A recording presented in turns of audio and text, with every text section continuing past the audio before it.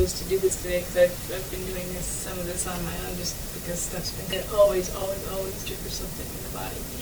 But this morning I woke up and yesterday I went shopping. I'm not a shopper. I don't shop particularly for clothing. And I went into this one shop just to look for one particular thing. And of course the lady ushered me into the dressing room and she's handing me all this stuff. Next thing I know, I have 30 pieces of clothing and everything. And because she spent so much time with me, it was so nice. I overspent. And now I'm doing the buyer's remorse thing. And I woke up this morning, and I've never done this. I can't remember the last 20 years when I've done this. My heart pounding, anxiety ridden over how much money I spent yesterday, but feeling badly if I go take some of it back, some or all of it back, and what will she think? And she spent so much time. So I'd had this stuff going, but my heart was just pounding, like you mentioned, like somebody had a gun on me. I felt like my life was being threatened. And it was just interesting to kind of, so and the thoughts are going, so I thought, okay, go back to the physical. So I just settled, and laying in bed, I just settled into that racing heartbeat. Just saying, what is that about? And it came up that I don't want to disappoint people.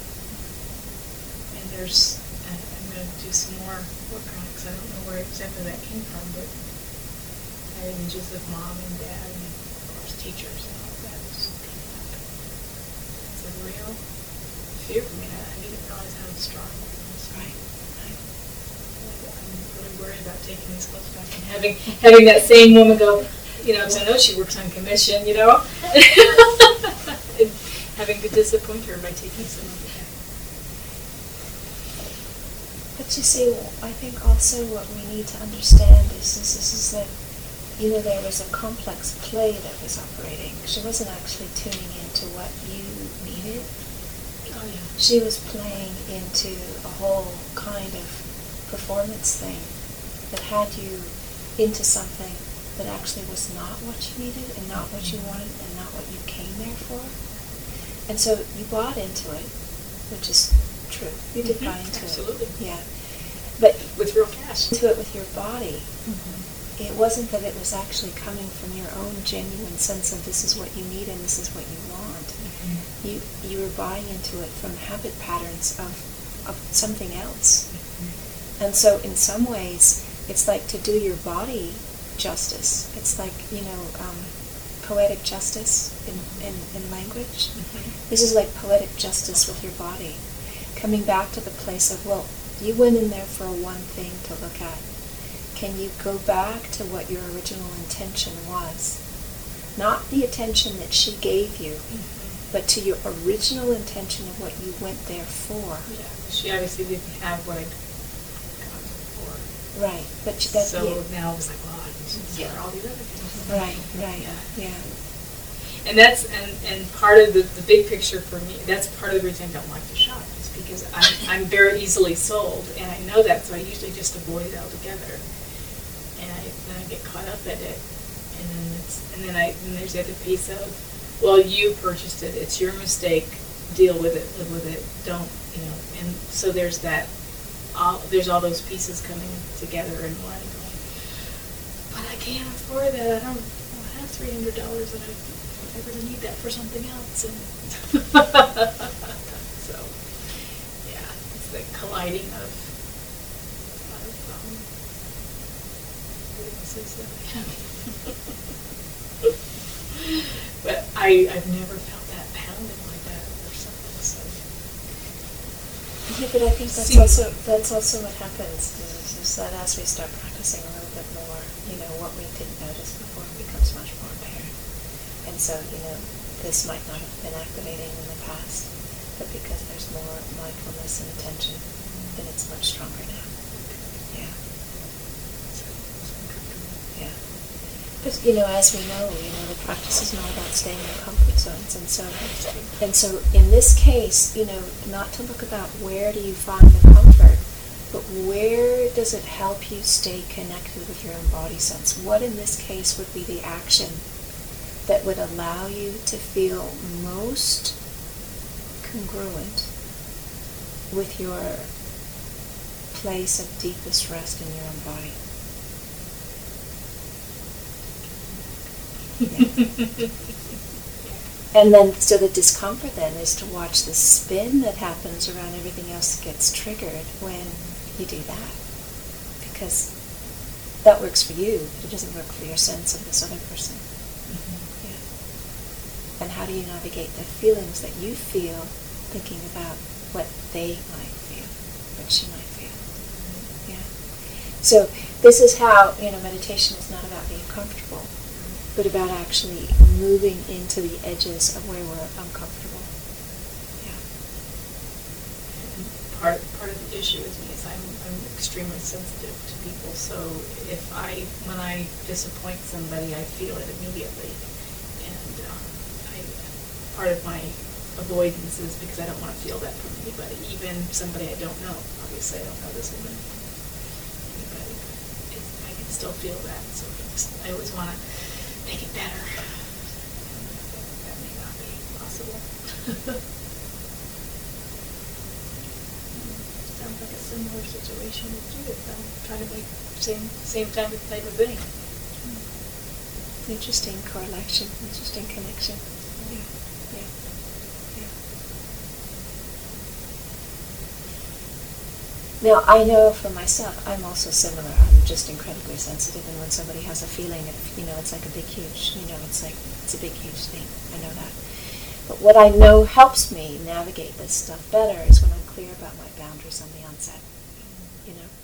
So when I'm not clear about my boundaries on the onset, about what I can give and what I have to offer, and this stuff comes up, then it can knock me. But if I'm clear about what I can offer and what my boundaries are from the onset, then when that stuff happens, I know that it's not because of me being unclear. It's their stuff. And when I know it's their stuff, I don't get knocked as much. Yeah? So, fundamental thing is that even though we can feel feelings, we're not responsible for where something lands in somebody else. But we are responsible for our own actions, our own intentions. So if I've done what I can to make boundaries clear and my intention is clear, and somebody is spinning, I can see that, and it doesn't affect me in this nearly as much as it does when I haven't made the efforts to have my boundaries clear and set my intention. And, like most of these things, hindsight is 20/20. We can see in retrospection, what is needed. Whether in the situation, you don't know that you need to come in, you don't know that you need to come in with I came here for one thing, and if you don't have that one thing, I am not willing to look at your 300 other things. So as long as you know that I am here with that reason, then you can feel whatever you want to feel. Right. It's not my problem. And still do that with an open heart. Right.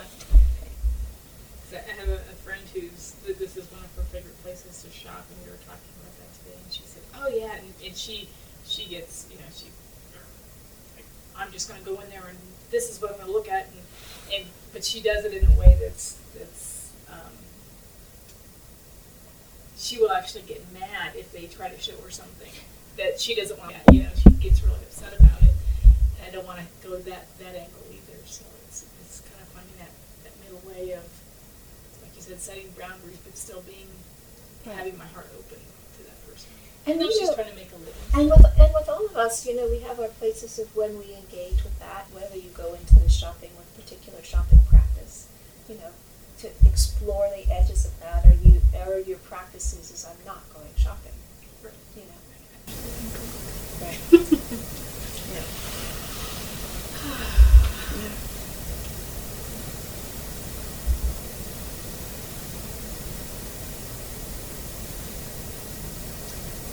I don't know if you guys know what a doula is. Mm-hmm. Birth coach. I'm retired now, but I was a doula for many years. So I labored with women, whether we were having a home birth or a hospital birth, and in doing the preparation work for birth, I did talk to them about all of those things, and it's amazing. that you can get to connect in those areas. How different the births are versus the two sides. And sometimes it does require that uncomfortable moment for them to get to a particular place to be able to release. Does that make sense? Yeah. Whether it's doing chakra balancings on them, finding that one area is completely closed, that is whatever, that they have things to say that we never even verbalize, and so it kind of ties everything together. And I used to see just huge variances between individuals that were still holding things that couldn't find a way to relax, whatever part that was. Because the more that it could be totally relaxed, whether it was your fingers or your shoulders or the birth experience was entirely different. And then moving forward after my husband passed away unexpectedly, I found where those places were within myself, and for different kinds of reasons. So I do spend time just scanning and re-scanning. And what are you doing back there? I got rid of you once. How come you're back? But I find that there just can't be enough importance on going into those places in your body and staying there, revisiting it, and then once it's gone, it's gone. I agree. We live in a world that doesn't give any of those messages. Right. You know, there's nothing on the billboards that talks about body awareness. You know, there's nothing that talks about the value of staying even connected to your body. Everything is externalized and everything is consumerized, so that, you know, our happiness is in objects outside of our experience. So that our society is really, you know, has values and messages and images and that are not about doing this. And so, you know, it takes effort, and it takes people who support each other. It takes, you know, groups of people who value. It takes dropping into circumstances where this is shared knowledge to remember this is the way. And it doesn't help that we live in a society where the goal of the world is to treat symptoms versus the roots of issues. Right. And I saw that very evident in hospital births, where they had one physician say to me one time, most people that have to do the natural birth. He said, when I see you, I don't know what to do, because I was taught to look for a problem, find a problem, treat a problem, and solve the problem. So I can take any of your clients and I can put them into labor. I can speed it up, I can slow it down, I can stop it, or I can take them in and do a C-section. But I don't know what to do when it's natural. And I thought, wow, I'm not real crazy about you, but I'd rather be home having dinner than waiting, right? Because this is going to be a slow process. And that, in and of itself, makes those places in the body just close down and shut off. Right, and you know, and it speaks very eloquently about, you know, what is valued. Mm-hmm. You know, so birth, which is like, you know, the oldest thing that's been going on, is not, you can't, natural, there's no framework for what that looks like naturally. You know, it's like, what on earth has happened to take something which is like such a natural process and turn it into an illness that needs to be fixed, you know? And so, you know, hats off to him for the courage to name it and to speak it. But also there are ways in which what he is expressing are things that we have also done to ourselves. Right. And so rather than let him be the scapegoat, let him be the flag holder of saying, check it out. How many ways have we done that in ourselves? Where the stuff which is normal and natural is intolerable. I'm dealing with menopausal hormone changes, and for a time I was really incredibly uncomfortable with it. And I went to go see a doctor. I don't like doctors, so I don't go see them very regularly, but I went to go see, it was a family doctor. I had never seen him before. He said, menopause is what all women have to go through. It's like, there's like a $20 billion business in menopause stuff, but it's like, if you give it a few years, it'll sort itself out. And to me, it was like, well, actually, that felt like sane advice. And since then, I've learned how to do energetic things that I can actually help, release some of the tension and moderate it so it's not so crazy. And that's been working great. So, yeah, but the society is it's tragic. It's true that so much of what has been natural is no longer natural.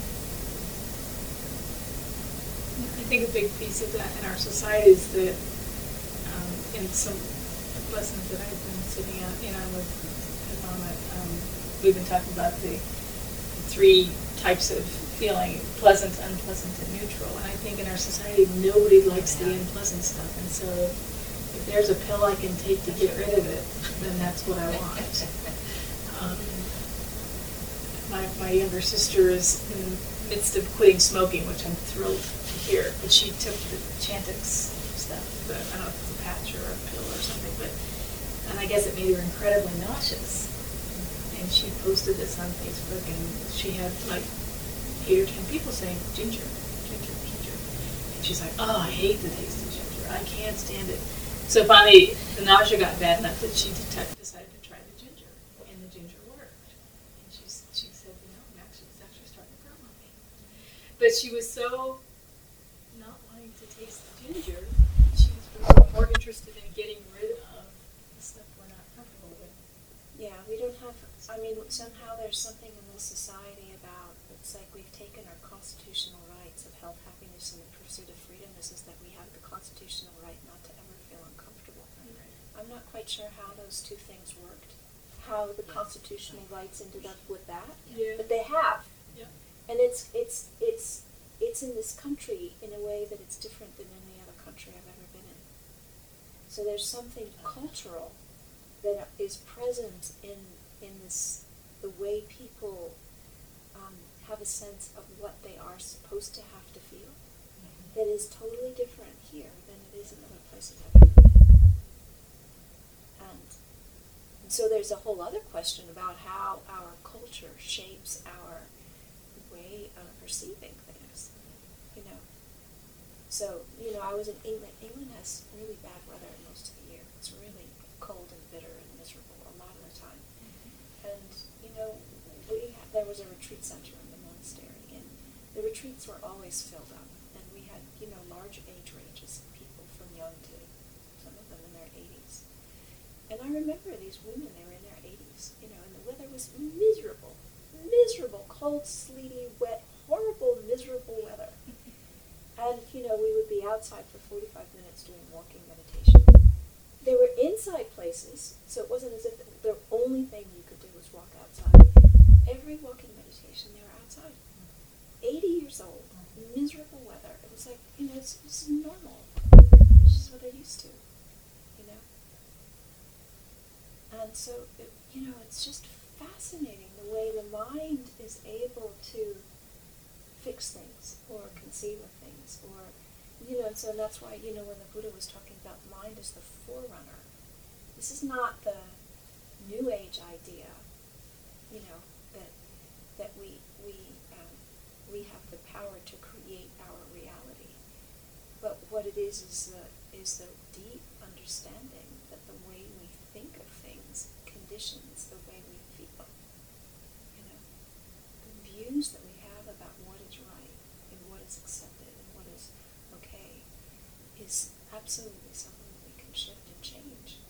Now, one of the values of lifestyle that I live is that, part of the training is to completely tweak on what you think is not possible, in terms of putting yourself in situations that you think are just not possible and seeing it's totally possible, So, we had all-night meditation rituals regularly. So for the first many years, like maybe first 10 years, every week we had an all-night meditation vigil.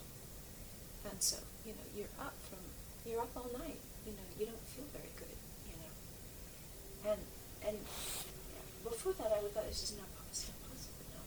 Can't do that. It's just not possible. But it's totally possible. It's totally possible to be able to do that. And so, there are many situations where I've been in where if I hadn't had the training that I have had, I would say this is impossible, forget it. But I know that impossible is an idea that one creates around a reality rather than an objective reality. And that if one just begins, not in a kind of foolhardy way, that one is reckless or taking unnecessary risks or putting oneself in harm, but just take one step in front of the other and see what opens as a result. I have never ceased to be amazed about the things that open up. And one of the things that happened for me was in that retreat, when I was in Australia. I had chronic fatigue for many, many, many years. And one of the big stressors for me with chronic fatigue was having my sleep patterns disrupted. And so, if I had too much disruption of sleep, it could trigger relapse. And I knew that. And I was there, and there was this Korean nun who was there. I can't remember her name. And she wanted to do this tiger practice, which is an insane practice. You don't lie down and you don't sleep for a week. So you have the intention of not sleeping for a week. Okay? Or whatever it was, 10 days or whatever. And you don't lie down. So you're just sitting up. And there was something about this, I don't know why it felt so compelling, but it totally felt compelling. I really wanted to try it, but I knew I wasn't going to be able to push my way through this. I couldn't actually decide I was going to do it and do it, come hell or high water. I needed to have some kind of caveats and backup places and all the rest of that. So I negotiated with her that, if I was whatever, if I was, dying or if it was feeling like it was harmful, I was going to back out. And she said that would be okay. But I knew I couldn't push. I knew if I did that, that would be absolutely deadly. So I had to find a way to breathe through the discomfort rather than push through the discomfort.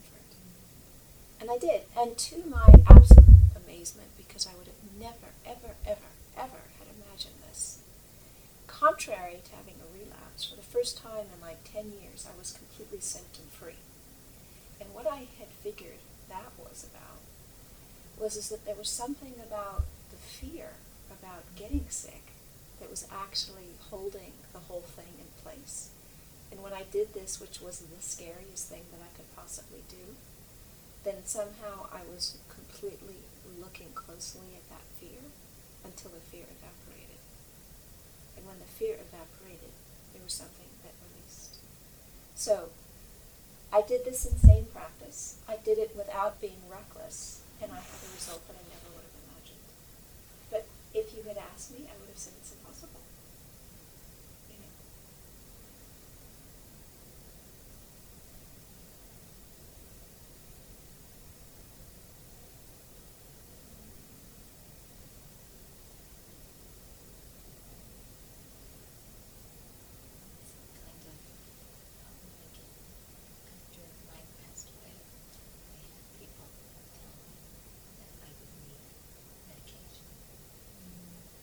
Because you can't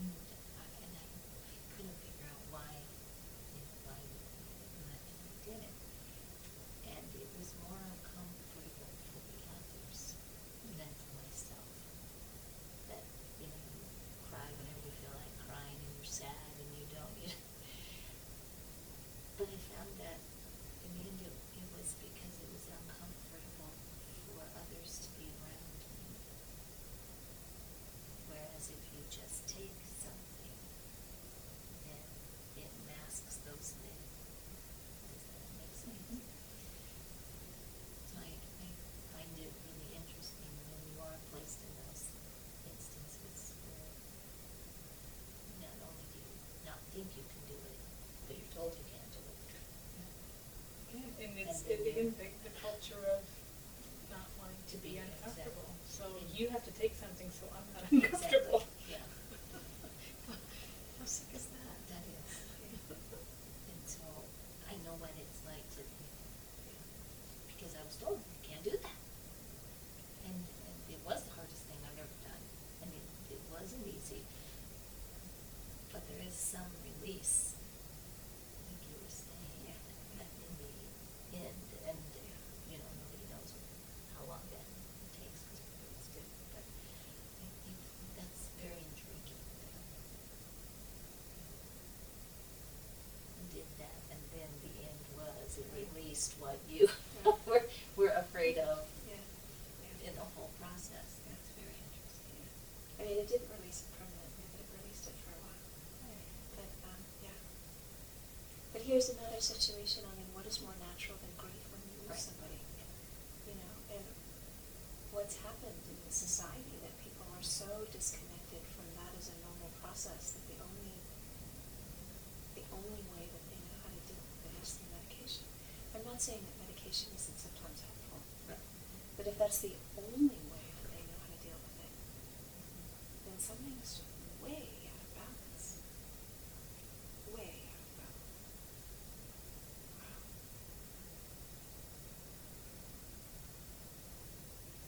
The holidays, I met a woman, a friend of my sister-in-law, who was a pharmacist. And she was telling me that in the last 5 years or so, by far, the most drugs that she fills, prescriptions she fills, is sleeping aids, Ambien, most strong stuff. And she talks to people about, well, do you do anything else to help yourself? So do you try herbal tea? Have you tried chamomile or anything? Have you tried doing some relaxation before you go to sleep, try to go to bed? Have you tried all these other things? And these people look at her like she's crazy. That's what this is for. And she'll say, well, they're highly addictive. You need to really be careful with them. Take them once in a while if you need them. And she said, sure, shoot me. Every 30 days they're there to refill the prescription. Every 30 days.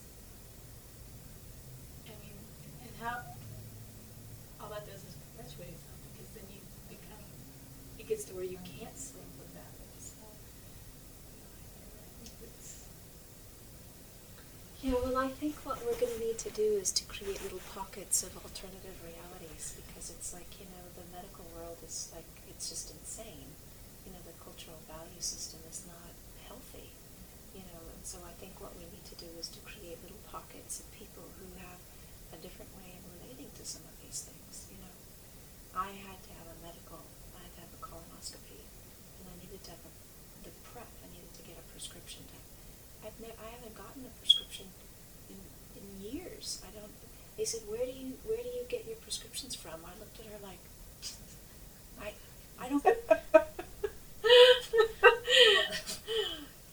I don't, it's like, that's not my world, And, energy medicine and herbal medicine and eating foods to help you get better and, homeopathic medicine, all these things which are, we know. We've just lost contact with. Just occasionally realizing that you're not going to feel great. You can't feel great every day. You can't have a good night's sleep every night. It's okay. To go into work and say, I didn't sleep well last night, so I'm a little groggy brained. Please bear with me. We don't even want to say that. We have to be on top of our game. We're going to lose our job if we have one bad day. Right. Yeah.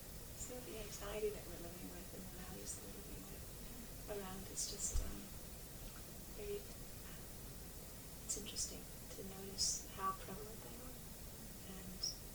And so it's really important to pick up wholesome values and have connection with people who share that, and to move against some of the norm of superficiality and polite lies and not taking responsibility for what's going on, and looking for simple fixes rather than looking at root causes.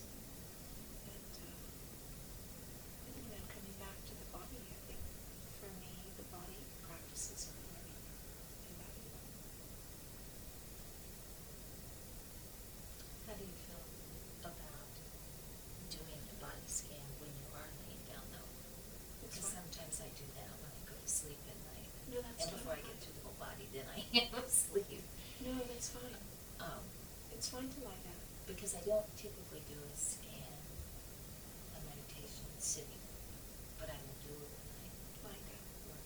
I do a lot of meditation lying down. When I go into the rocks, usually one of the first things that I do is I lie down. Because when I lie down, I drop into a deeper relaxation.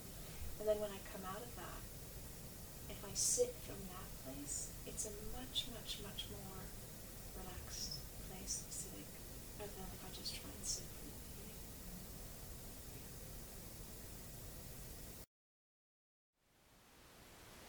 Thank you for listening. To learn how you can support the teachers and Dharma Seed, please visit dharmaseed.org/donate.